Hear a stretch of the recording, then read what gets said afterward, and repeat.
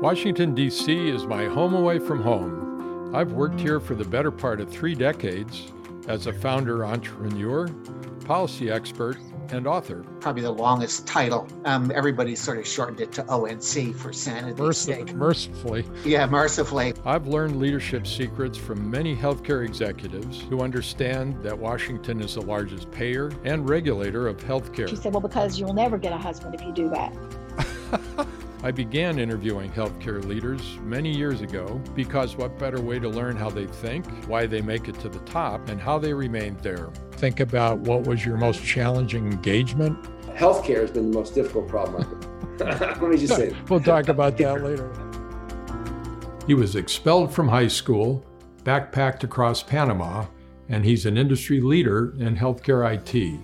Today, we are featuring Dr. John Glaser, an executive in residence at the Harvard Medical School. John served as the CIO for Partners Healthcare, now known as Mass General Brigham, for 22 years until he accepted the CEO position at Siemens Health Services. We discuss why he made the jump and the differences and similarities between leading an academic health system and a commercial company, and between the CEO and CIO roles. We dive deep into the continuing evolution of health IT, such as the limitations of interoperability, challenges of usability, and the future of AI and machine learning. John serves on multiple boards of directors and provided insights into governance. We touched on what makes exceptional board members and how to strike the balance between governance and management.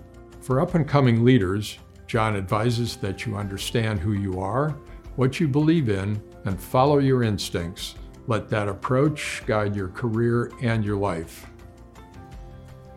Well, good morning, John, and welcome. Thank you, Gary. It's a pleasure to be here. We're pleased to have you at this microphone. You've been a prominent and very successful leader throughout your career. A couple of highlights were being the CIO at Partners, now known as Mass General Brigham, and being the CEO at Siemens Health Services. So, from the standpoint of the audience, we'd like to get to know you better and understand what's behind some of the decisions you've made. Why don't we kind of kick off at the beginning? So what was life like growing up for you, John? Oh, I think, Gary, my sort of youth was probably pretty typical of a whole lot of folks. I grew up in suburban San Francisco Bay Area, the town of San Mateo. Went to Catholic grammar school, Catholic high school, was a Boy Scout, an altar boy, junior achievement, all the typical things you might see. Probably only 2 real unusual items. Spent a freshman year at a British boarding school. My father was a consultant at McKinsey. He was sent to Germany. My brother and I were dispatched to British boarding school for a year. I still have a cricket bat in the attic for reasons that are unclear to me. And the second was I was expelled from high school in the middle of my junior year. So other than that, it was a pretty typical upbringing of someone born in 1955. Well, I have to jump in and ask the obvious question. So what happened to cause you to be expelled, John? Well, I went to a Catholic high school. 3 colleagues and I wrote an underground newspaper, which was a little raunchy. It was well written, frankly. I still have a copy of it. It was well written, but we made the mistake of distributing it on the afternoon of Parents' Night. So Mom and Dad came down to the school, and oh my goodness, the roof blew off. And my buddies and I were in front of a tribunal of priests the following morning, and one by each went through. My 3 friends did the mea culpa. If you're Catholic, you're the sort of Latin for Father, I'm sorry. But I got mad, and I accused them of being sanctimonious and hypocritical, and I said the Catholic Church was a criminal organization. I just got mad. And so I didn't realize that I had crossed a line in there. So I was decapitated as a result of that conversation, and there you go. So lessons learned about timing and lessons learned about I probably could have handled that discussion a little bit better in retrospect. Well, I guess lessons learned is the key. So what did the young John think about leadership? Well, I don't know that the young John really thought about that. I mean, the young John sort of had purpose, but didn't have purpose for lots of things here. And I think a couple things, I'll just give you an example, Gary.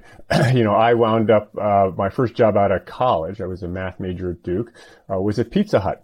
And my next job was in a salmon cannery in Alaska. And then from Alaska, I hitchhiked from Fairbanks, Alaska to the Panama Canal through North Carolina. It took me 6 months. That is not a focused human being on a linear path to medical school or being a lawyer or whatever. So I don't really think I thought about it. I kind of, accidental leadership is perhaps a better way to put it. I also think, frankly, and, you know more about this than I do, that leadership in a way is people get into it almost secondarily. They may have a desire to start a company or a desire to solve global warming, et cetera, and they're aggressive and they're focused and they become leaders along the way. But that's not what they started out to do. They started to start a company. And or leaders, you go into a job, you happen to run a team, you do pretty well, you get moved up the ladder, and you say, son of a gun, I really like this. And I'm actually pretty good at this. And you learn along the way. I think leadership is just this never-ending series of experiences and things that shape you. Well, that's well said for sure. What about your parents? Do you think your leadership style mirrors at all that of your parents? Yeah, I think directly and indirectly. I was lucky to have good genes, so, reasonably intelligent. I was raised well and educated and fed and avoid some of the horrific situations that people sometimes encounter in their home, et cetera. My father was a very successful consultant and very active professionally in sort of the professional societies, and I mimic that a lot in my own upbringing. My mother was very eccentric, so she taught you to challenge and try to be unorthodox. So, give you an example, Gary. She spent the last 20 years of her life in a camper truck roaming around the Southwest. We actually never knew where she was at any moment in time, and that was just her style. And she, passed on some of that to us. But so they shape you along the way, perhaps not as intentionally or as directly as you might imagine, but the shaping nonetheless. So what about healthcare, John? At what point did you either fall into healthcare or think that healthcare would be a good place for you? Well, I think falling is probably the better verb here. As I mentioned, hitchhiked and got to Panama and realized two things. One is I'm tired of hitchhiking. 6 months is a long time. Been sleeping on pieces of cardboard in the back of Shell stations. And the other is I was actually madly in love. Occurred to me, I'm actually madly in love with this woman who I had met in college. And I don't know what I'm going to do, but I'm going to go back to Durham. She was still at Duke, and I'm going to be with her. And been together for 47 years as a result of that. So I went back there for no other reason than to be with her. Took the first job I was offered, which was as a programmer analyst at Research Triangle Institute. And at the time, they were doing the first federal study of healthcare quality and utilization. It had really been studied comprehensively before, and I was a programmer assigned to do Fortran-based analysis of the work they were doing. And I thought, Gary, this is pretty darn cool. Healthcare is really interesting. And, didn't want to be a Fortran programmer for the rest of my life, but this IT stuff's kind of interesting too. So it was kind of wandering in, based on seeing her and based on the first job I was offered. So you ended up at the University of Minnesota in a medical informatics program to get your Ph.D., which in those days, that was pretty early on to think about medical informatics and get a graduate degree, wasn't it? So you were blazing a path there to some degree. Well, it was early, that's for sure. At Research Triangle Institute, after 3 years, realized that healthcare I wanted to stay in, but I didn't want to write Fortran code for the rest of my life. My stepmother had a Ph.D. in epidemiology, and she said, why don't you go get a Ph.D. in biomedical informatics, or medical informatics at the time. And I thought, well, shoot, why not? I'm not sure what I'd do with the Ph.D. or why I'd get one, but it certainly seemed, better than writing Fortran code. And at the time, Gary, there were 3 programs where you could actually get a title. Your degree read health informatics or something like that. One was at Stanford, one was at UCSF, and one was at the University of Minnesota. And I said, well, I've lived in the Bay Area. It's time to go try a different part of the world. And so wound up at the University of Minnesota, which had a great program and a variety of other things. Plus, I got my expenses, tuition, and some nominal room and board covered. By them courtesy of the National Library of Medicine. So anyway, that's why I wound up in Minnesota. There weren't many programs at the time. Right. Well, you traded down on the weather going from Duke to Minnesota, but well, I got to say, Gary, after growing up in California and then 8 years in North Carolina between college, and I got there, I couldn't believe the settlers stopped. I said, you got to be kidding me. This is so cold. After one night, we're off to Salt Lake City, we're off to Palm Springs or whatever. And then I looked in the white pages, which we don't use these days anymore, but at the time you did. And there were 11 pages of Olsons. And I thought, no wonder the Scandinavians, this is just true. Like home. No wonder that people stayed. That's true. And I can talk about Minnesota because I grew up in Duluth, Minnesota. So did you? Goodness gracious. I understand that. Well, what led to accepting the CIO position at Brigham and Women's? Well, I got out of graduate school, and, when I got to graduate school, a number of my colleagues were doing IT, sort of designing the next generation of the electronic health record, or figuring out how to represent medical knowledge. And so that's important, but not nearly as important as making organizations adopt it well, doing great things, and how organizational change was hard and management was hard. So I wound up going to a lot of classes at the Carlson School of Business while I was at the University of Minnesota, very management-centric. Came out of there wanting an interesting quasi-academic environment without being an academic, and wound up at Arthur D. Little, big consulting firm in Cambridge, which brought us out to the Boston area. And after a year, was asked to run their healthcare IT consulting practice, which I did, and really loved it. I mean, great people, smart people, etc. However, a long way to respond to your question. But, a couple of years into that, my wife said, look, we got 2 little kids and we want a third, and this is the wrong time in our family's life for you to be gone 3 days a week or 5 days a week. And she was absolutely right. So I got to get off the road. The secondary is I've been dispensing lots of wisdom. I'd walk in a room and I was this wise 31-year-old consultant here, with still an umbilical cord attached. And I'd actually never lived this wisdom. It's like the difference between raising a kid and reading about raising a kid. Right. There's a world of difference, on the two. So I said, well, I'll go try it. Maybe I'll, take this job. It's local, it's a great organization. Get me off the road and I'll give me a chance to take the wisdom. So that's how I took the job early 1988 as the CIO at the Brigham. Well, you were a CIO. Then, of course, Brigham and Women's joined with Mass General to be called Partners, which is now Mass General Brigham. But you were there ultimately as CIO for roughly, 22 years? Yeah. Yeah. So what were the major changes during that time? I mean, IT really almost developed completely in healthcare during that time.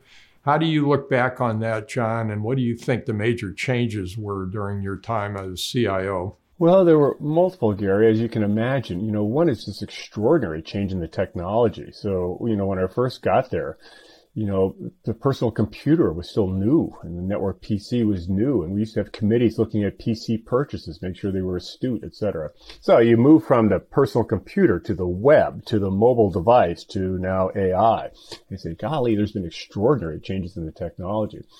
Similarly, IT in early 88 was still pretty much the back office, just keep throw coal in the boilers every morning, make sure the payroll gets done and the lab works and all that other stuff. And by the time I was done, it was pretty much a strategic asset where you really began to think about how to leverage it competitively and further very important strategic initiatives. And along the lines, the clinical systems, electronic health record and decision support, et cetera, what took through leaps and bounds. So there's just been incredible progress in doing that. And I think the taking a complicated organization like the Mass General, you marry it to another complicated organization, you get an even more complicated organization. So a lot of changes about how you manage, very complex organizations. And along the way here, it was this movement to value-based care, which you've seen a lot of, this sort of slow-moving glacier through the valley, but it's moving through the valley. And you began to see the real advent of measuring care quality and worrying about errors and how we're doing with populations. And probably last but not least, Gary, is, professionally I became quite active, with hymns and chime and writing and things like that. Plus having 3 daughters who went from infants to outstanding young women, along the way here. So a lot of change, as you can imagine, in a 22-year period of time. Well, John, it started out, as you point out, back office. We're talking health IT, particularly in a health system. Back office, you ended up really working with the CEO, the board of directors, CFOs. I mean, it became a very strategic kind of position. How did you handle that just professionally and personally, that growth in different focus over the course of the 22 years? Well, I think it was fortunate, like perhaps most folks who you talk to, Gary. I had some people along the way who shaped me. Dick Nesson was my first CEO at the Brigham, and he was phenomenal at making sure we always remember why we were here, and that's the care of patients, et cetera. He was also phenomenal at taking extraordinary talent, giving them long leash, and if they stepped in crap, getting them out of there. Jim Mongan was an exceptional listener. So anyway, along the line are people who shaped you and who wanted you to succeed and wanted to understand and were willing to take the time to go off and do that. And I think that plus, developing a terrific network of colleagues in the industry. So you're learning all the time from the consultants and from the other CIOs and from other practitioners. So it's a grooming experience. Over the period of time, you become ready and quite facile and quite comfortable, frankly, at operating at fairly high levels with some, pretty high stakes undertakings. You may have seen yesterday there was an article in the Wall Street Journal about let's break up the IT department and move it out to the various business units. As you pointed out in a previous discussion, that kind of thought comes up from time to time. But what's really behind that, and what's the value of thinking about moving more of the IT function to the business units? It's kind of a blunt object response to a performance problem. And I think there's clearly no question, and people study that when you get an IT group and a business group that really work well together, they teach each other, they collaborate on plans, they hold each other mutually accountable for this is what you're going to do, this is what I'm going to do, etc., that you can really do remarkable things when that collaboration happens. And it's the same between a business unit and finance or a business unit and HR. You can get this to happen, etc. When it doesn't happen, you can have real problems along the way.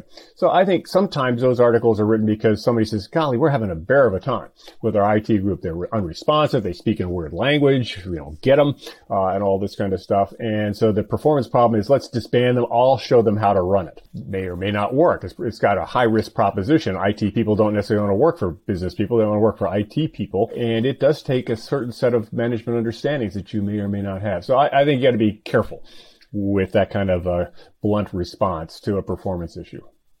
Well, then after 22 years, you accepted the appointment as CEO of Siemens Health Services, which I think in one thing was a real credit to you and the prominence and success of your career that you'd be offered that job. Looking at it from your standpoint, what were the decision points about your accepting that position, John? Well, Gary, after 22 years, I sometimes would ask, why did you stay that long? I said, well, one day at a time was interesting. I enjoyed it one day at a time, and all of a sudden it adds up to 22 years, just like that. It's like life in general. But I also began to become bored and antsy and said, I could do this in my sleep to a degree. And that's not fair to me, and it's not fair to them. So I remember actually going to my boss, who is the chief operating officer, says, I'm bored. And he said, take a sabbatical. And I said, to do what? He said, I don't really care. Just get this out of your system. So, at the time, and this was late 2008, I knew the High-Tech Act and meaningful use was going to pass. And I reached out to some colleagues who were at the federal government and Health and Human Services who were going to create the regulations behind that. What does meaningful use mean? What does it look like? And I said, hey, if you had me for a year, would that be of interest? He said, oh, come on down. We need all the help we can get. So I spent a year in the government working on the meaningful use rules and regulations and helping to distribute $37 billion worth of money. That was just really cool. Very exciting time to be in the middle of all that. Anyway, my time with that was over. The rules were done, the money distributed, etc. Came back to Partners, and it was even worse. By dint of timing, 2 weeks after I got back, a gentleman from Siemens called and said, the CEO of the Health Services Group has left. Do you want the job? And 48 hours later, I called and said, sure, I got to do something because, I'm going nuts. And I thought, what's the worst that could happen? The worst is I get fired or I don't like it. Big deal. Those are quite recoverable actually, in people's life, et cetera. So I took the job because, one, I had to do something. Second, it looked very interesting. It might be fun. The obvious question is compare your time at Siemens versus your time in a health system. What were the major differences other than the obvious? The purpose of the organization was different. I sometimes would get asked, what do you miss about Partners? I said, well, I missed three things. I missed the mission. I really believed in the mission of research and education and community. And it's not like Siemens was ignorant of that. It just wasn't front and center, of what they were doing like it was at Partners. So I believe in the mission and mission. The second is, you remember taking the elevator at the Dana-Farber, and in the elevator with me was a elderly woman with an IV pole who probably weighed 50 pounds. She was dying. And I thought, I remind her of why I'm here. This is why I'm here. I'm not a doctor, but this is what we are all about. So you get reminded by the being proximal to care why you are here. The third is you get in these meetings with rocket scientists, and it's just really neat. Now, there's smart people at Siemens and very smart people at Cerner. I'll give you this example, Gary. I write a letter to my family every week, and I have for 35 years. Usually 3 to 4 pages long, covering a range of things. And a couple of weeks ago, I wrote about the fact that diphtheria, and which was deadly for young kids. And can you imagine as a parent holding an infant who's suffocating in your arms, and there's nothing you can do. Between the time diphtheria was named and the vaccine was developed was 92 years. How long did it take Moderna to design its vaccine? 2 days. 2 days. Wow.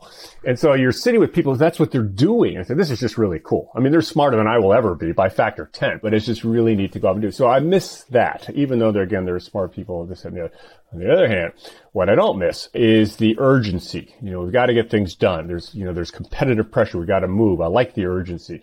I like the clarity of decision making. It's pretty clear, how to get things done. And we didn't waste a lot of time on a lot of committees to doing this. And I also like that Siemens, in the case with to the global perspective, you had to think about systems in Australia and systems in the Middle East and systems in Europe. And that was just a very interesting perspective to happen, let alone the difference between an American academic health center and a German industrial giant. There's obviously cultural differences that go with that. Both sides had some features that were exceptionally attractive, because both had sides that were annoying, but nonetheless, it was enjoyed the change. What about the difference between being a CEO and a CIO? How did you kind of react to all of that? And looking back on it, which did you like best? The roles were more similar than different, that's for sure. At the end of the day, in both, you have to say, what is our strategy? What are we trying to get done here? And strategies are hard. There's uncertainty in the environment. You don't know how, competitors will react or this, that, and the other. So what's the strategy? What's the plan to get there? Are we resourced well enough? Do we have the right fannies in the right seats to make this thing happen? And are we executing well enough along the way? Sooner or later, the train's going to leave the tracks and run down the gully. And so we got to dig our way out of a ditch that we've, done ourselves for. You've got people who are really talented, really good, but every now and then they stumble or they have aspirations of, anyway, it's all the same, at a level, the same set of instincts that make you good at one, make you good at the other. And in both cases, you're accountable to somebody else. You're accountable as the CEO to a board and to shareholders and et cetera. And as the CIO, you're accountable to a C-suite and the medical staff and, your community, things like that. So you still have you're not a unilateral agent, so to speak here. Remember, Gary, one of the things we would say at Partners, and maybe you can say this at other academic health centers, a 19-1 vote is a tie. Oh, for God's sakes. Just a consensus-based model. I'd love to be back in the mission stuff. On the other hand, wouldn't mind importing the urgency. It wouldn't mind importing the clarity of decision-making, et cetera. So in a way, it's like asking, which of your children do you love the best? I love them all for different reasons. And in some ways, like your kids, if I could just fuse you two, well, we'd have the perfect human being. But there you go. Anyway, I can't pick one. I'd like to fuse the two if I could. Yeah, well, that's wisdom speaking, John. What was the toughest decision you made while you were the CEO at Siemens, do you think? Well, I think the hardest decision, and there were, complicated decisions about, do we fund a new product and will it do well in the market, and how do you sunset a product when people still depend on it, et cetera. The hardest decision, and perhaps the one I was biggest disappointment, is I really wanted us to make a go at it at Siemens. It had struggled over the years, some bad decisions were made, and not that we were flawless, because we had our own share of decisions that weren't so smart, but I thought, golly, we're going to show them how to do it within the Siemens. This big industrial giant, make MRIs and power plants, et cetera. And at the end of the day, that wasn't going to work. That's not who they were. We weren't moving fast enough in a meaningful use era. And so it was time to find, as we called it, a better owner. And as you know, Cerner became the better owner. And on the one hand, that's absolutely the right thing to have done for the customers and for the business and for the industry. On the other hand, golly, I wanted to make it work. And we didn't. We just weren't able to do that. And the whole Siemens operation built on shared med originally, right? The financial model that was just an awesome financial product. It was, I'm sure, hard layer on the clinical side and then find it the better option was to sell the business. So that was a tough one. Let's go to data, healthcare data. The importance of it and the magnitude of it has changed a lot over the last 20 or 30 years. You were at the High-Tech Act, you were right there at the beginning as the regulations were being developed. How do you view the importance of the High Act to digitizing medicine? Well, I think it was exceptionally important. I mean, I remember sitting in the halls of the Health and Human Services, and you could see they had a board with one big S-curve, which was at their time the thought of here's, the accountable care. Value-based care is going to have an S-curve that looks like this. You say, well, if that's the case, it's impossible to do value-based care really without a digital foundation. That's correct. So we actually have to precede this S-curve of value-based care with an S-curve of adoption. And that's why meaningful use came to be. And you say, did it, in fact, give the 2-year, what it was supposed to do, head start 3-year head start on laying the foundation? Absolutely.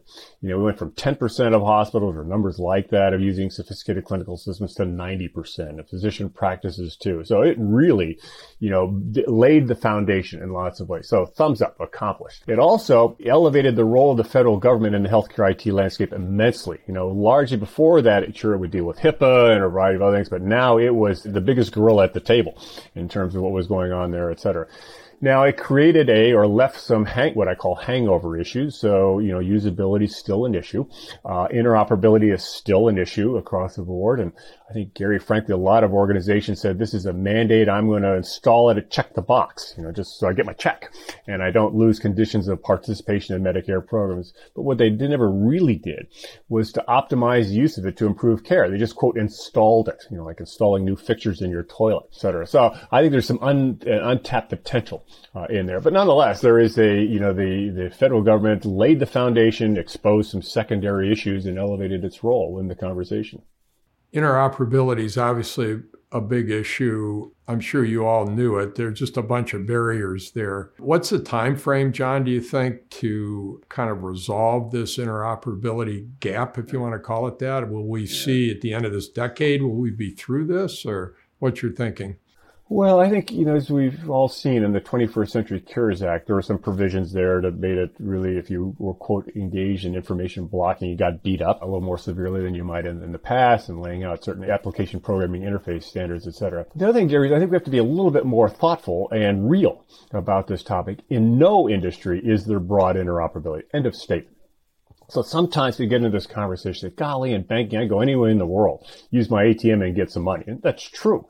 On the other hand, if you were to go to your bank tomorrow and say, Bank of America, whatever it is, say, I want $20. And Bank of America says to Gary, you don't have it. You only got 10. But tell you what I'm going to do. I'm going to reach into your other bank accounts, the one you have at Citizens and Wells Fargo, see what I can find. And if I find $10, I'm going to bring it back and give it to you. That does not happen. Why does it not happen? Because the banks don't want it to happen. Why do they not want it to happen? Because they don't want someone to say, holy smokes, Gary's got a lot of money. Maybe if I send him some, inducements, he'll leave Wells Fargo and come to Bank of America. So in all industries, there are real limits to interoperability. Hilton's best deals don't show up on Expedia. They show up on Hilton.com. And financial services and travel, it is more advanced than in other industries. You see 3 things. One of which is focused on a limited targeted set of transactions, extracting cash, or in our case, prior authorizations perhaps, or insurance claims, et cetera. So a very targeted set of transactions. Second, very clear business cases when there is a case. So people say, I'm willing to pay for that.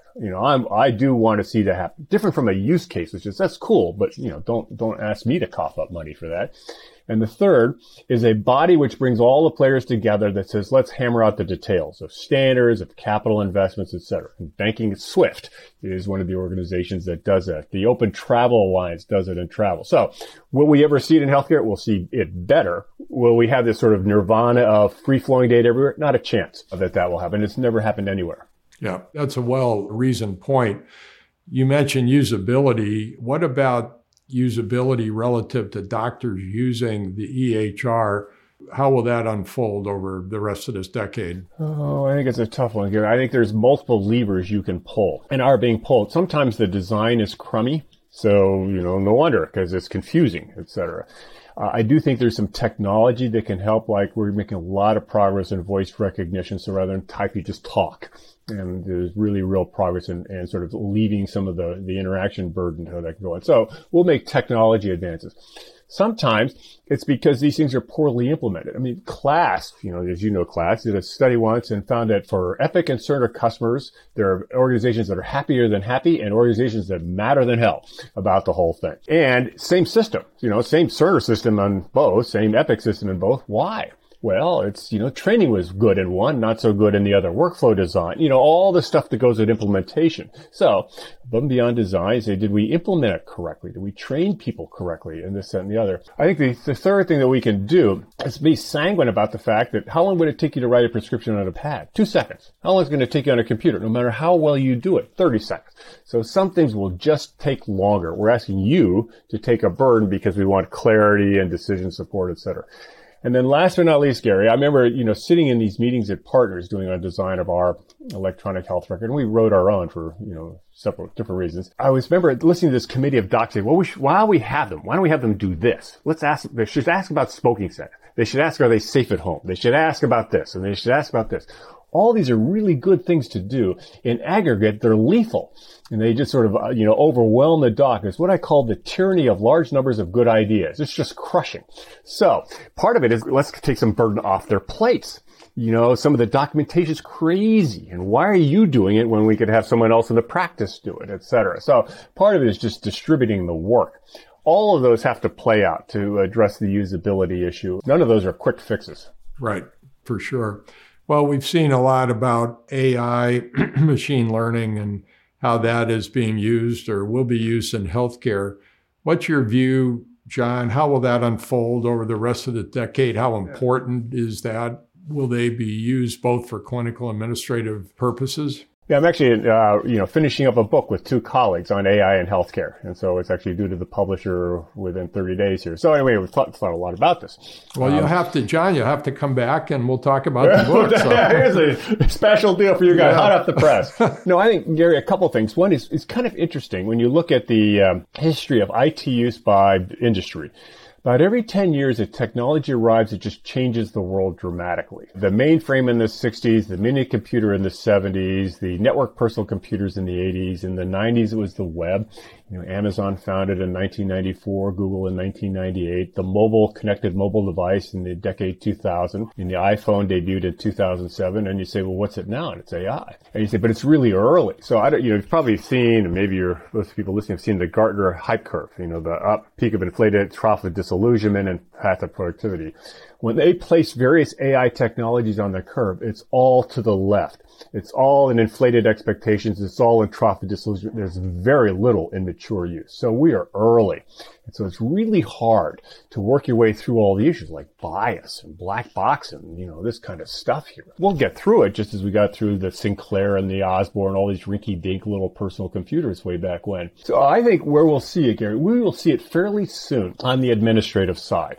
Doing prior authorizations, helping with coding, helping with scheduling, et cetera. Why? Because there's not a whole lot of regulatory oversight needed here. The ROI is a little clearer. The AI machine learning is a little easier to get done, et cetera. The rollout on the clinical side of helping a doctor make a better decision or you and I that'll take longer because of the regulatory and the complexity of it all. So nonetheless, these things take time to play out. This takes years to play out. And so you and I, we'll have this conversation a decade from now and say, wow, look at what's happened in the intervening 10 years. But we might have a conversation in a month and say, not much has changed in the intervening month. Mm-hmm. Well, you published recently an article in the Harvard Business Review, something about the 5 principles of consumer experience. Share with us, John, if you would, the themes of that article. I was at CHIME, which is the healthcare CIO meetings, and being a former CIO, listening to a number of my colleagues talk about what they call the digital front door. In their organizations. And basically it says, we want to give a digital setup whereby patients can find a doctor, schedule an appointment, look at the results, pay their bills, et cetera, to sort of ease the experience, the consumer or patient experience, and, perhaps catch up with what you have in other parts of our lives, like banking and checking into flights, et cetera. So they were talking about the digital front door, and it's a smart thing to do. And I thought about that. I said, that's a smart thing to do. However, you got to think about 5 things, as you go about this type of stuff. And that's what the article is about. Here are the 5 things I think you got to consider as your plans evolve here. One of which, Gary, and you've probably seen this too. In healthcare, there are patients and there are consumers. Right. People receiving care, people like you and me making decisions about breakfast, right. Or what kind of car we bought. And we keep the 2 separate. And I said, they're not separate at all. In fact, patients are always consumers and consumers are always patients. So as a patient, you make a decision. Do I take my meds? Do I do my rehab? Do I stay with the doctor? I'm making consumer type decisions. And as a consumer, you're making decisions about your health all the time. Do I get up and go running or not? What do I eat for dinner? All this stuff here. So I think, one of the things you got to be careful in healthcare is treating them as separate individuals, as separate personas. They're actually the same. So just be careful about that. So that's number 1. Number 2 is you got to be careful about the term digital front door, because we often take the first wave of IT digitization. You take a physical thing and you make a digital equivalent, but you preserve the name. Automated teller machines. Well, it's an automated teller is what that is. The electronic medical record. Well, it's a paper medical record, but it's electronic, etc. And we've done the same with the digital front door. You walk into the hospital. You walk into the doctor's office. And I say, well, you got to be careful with the label because it can apply that there's a physical structure. That may not be the case. There may be at home. It may be walking around with a device on you. It implies that we will care for you once you ring the doorbell. We'll react. Well, you'll always have to do that, but you might want to think about proactively all the time reaching out. Plus, you and I know this, it is more than the technology, it's the process change. I really want the appointment with the doctor, not just the electronic equivalent. And a lot of this stuff is directed to the ambulatory practice, but it covers all experiences across the healthcare system that have got to go on. So basically, Gary, these are the things I would encourage us to think about as we go into the next stage of whatever it is these organizations are planning to do in the digital front door. Yeah, it was a terrific article, easily readable. So congratulations on that. Well, thank you. Definitely a good one for all of us. John, let's turn to governance for a moment, if we could. You've sat on a number of boards and sit on a number of boards. What do you enjoy most about being a board member? Well, I think there's a lot of things, one of which is you're working with some pretty talented people, fellow board members, the leadership team of an organization who are trying to do pretty impressive things, and overcoming some non-trivial obstacles. And that's just sort of the team sport of working on complicated, meritorious challenges. That's always fun, and that's been part of my career, your career, et cetera. And that's a sort of a way to go off and do that. So I really enjoy that part of it. The second is because you can be on several is you have different lenses into the industry. There's, for me, a telemedicine lens into the industry. There's a measurement of quality lens into the industry. And so you can see this industry from multiple vantage points, which is just kind of interesting to go off and to see. And the other is, unlike the sort of 9-to-5 day job, there's a lot more flexibility in terms of time. So, you and I were talking about for this about being grandfathers. Right. And so just time with grandkids, which is always fun to do, or visit places on this planet that I haven't seen yet. I'm not sure I will, given however long this pandemic lasts, but nonetheless, I wouldn't mind seeing more of it. So I enjoy the same team element that's been part of my career, yours too, but also the advantage of seeing lots of different perspectives. John, you've been both the management and obviously a board member. One of the big issues that I've always found when I've been on boards is that balance between management, governance. Each management governance have swim lanes. How do you handle that situation, John?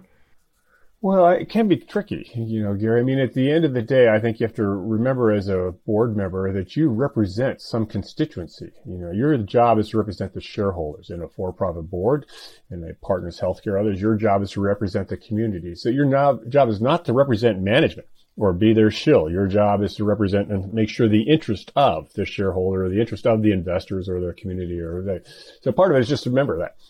Keep that in the back of your mind. That being said, you want to make sure if management is acting in accordance with that you are as supportive as you can be. Your job is not to get it done. It's their job to get it done. Your job is, first of all, given this, what are the legal things you have to do about compliance and make sure those things are happening, so that you're protecting the interests legally and regulatorily of the community you're serving. But it's to support those things and help as needed to help with guidance, with opening your Rolodex, whatever it might happen to be. In some ways, it reminds me of raising children, particularly adolescent females, because there were times in the discussion with a daughter who's 15 or 16, you say, I'm not so sure I would do that. Now, there's a fine line between when you step in and say, I'm your father. No, because I just think that's asking for huge trouble versus you got to learn, kiddo. You got to go off and do your thing and I'll support you and I'll love you madly, etc. So there's always that kind of fine line at times where you say, geez, management, your call, you're on the hook. Whatever, versus 100%. So anyway, there's a bit of a challenge. And at times you want to get in and run it yourself. That's not your job. That's their job to go off and run it. That being said, and I think good board chairs can sort of slap your hand when it's inappropriate, and good board chairs can sit down with CEOs and other members of the board later on and say, hey, let's talk about how you sort of get the balance back if we, wander it off a little bit. What are the characteristics of an exceptionally good board member, John? Oh, I think, Gary, a number of things. There's the usual of any senior leadership person that they're bright, they're honest, they're direct, They communicate, well, all the things you'd want to see, just regardless of whether board member or a C-suite person or a mid-management level, you'd want to see that and things like that.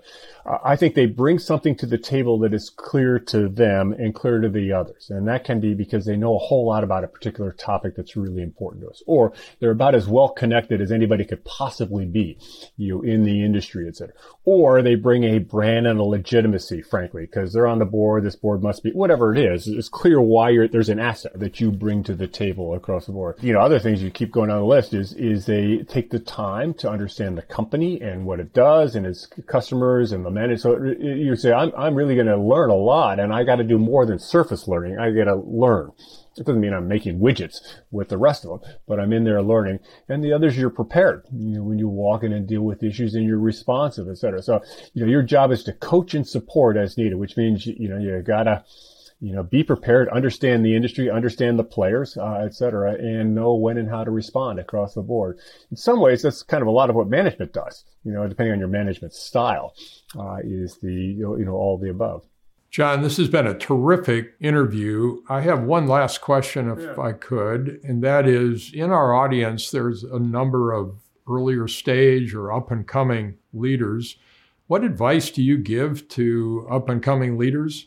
Gary, I think there's probably three things to do, and these will sound a little intangible. One is always trust your instincts. About this, that, and the other. I mentioned before, when I got out of college, didn't know what to do. I didn't want to go to med school, didn't want to go to law school, and I thought, I don't know what to do. What the hell? I'm going to go hitchhike for a while, et cetera. So in retrospect, at the time, I thought, golly, everybody else is so certain, and I'm going to be the one who winds up on the trash heap here. But my instincts were that was not me, and I followed that. And similarly, I got down to Panama and I said, I'm madly in love with this woman. What the hell am I doing down here in Panama? I'm going to go be with her. It'll work out. So trust these instincts that you have. It goes with the second thing, which is understand who you are and what you believe to be true. And so there are certain things that you value. And part of our earlier conversation, I value the mission, and I value this and understand that and understand how you learn and understand what you like and don't like. And so don't do things, if you get away with it, you don't like.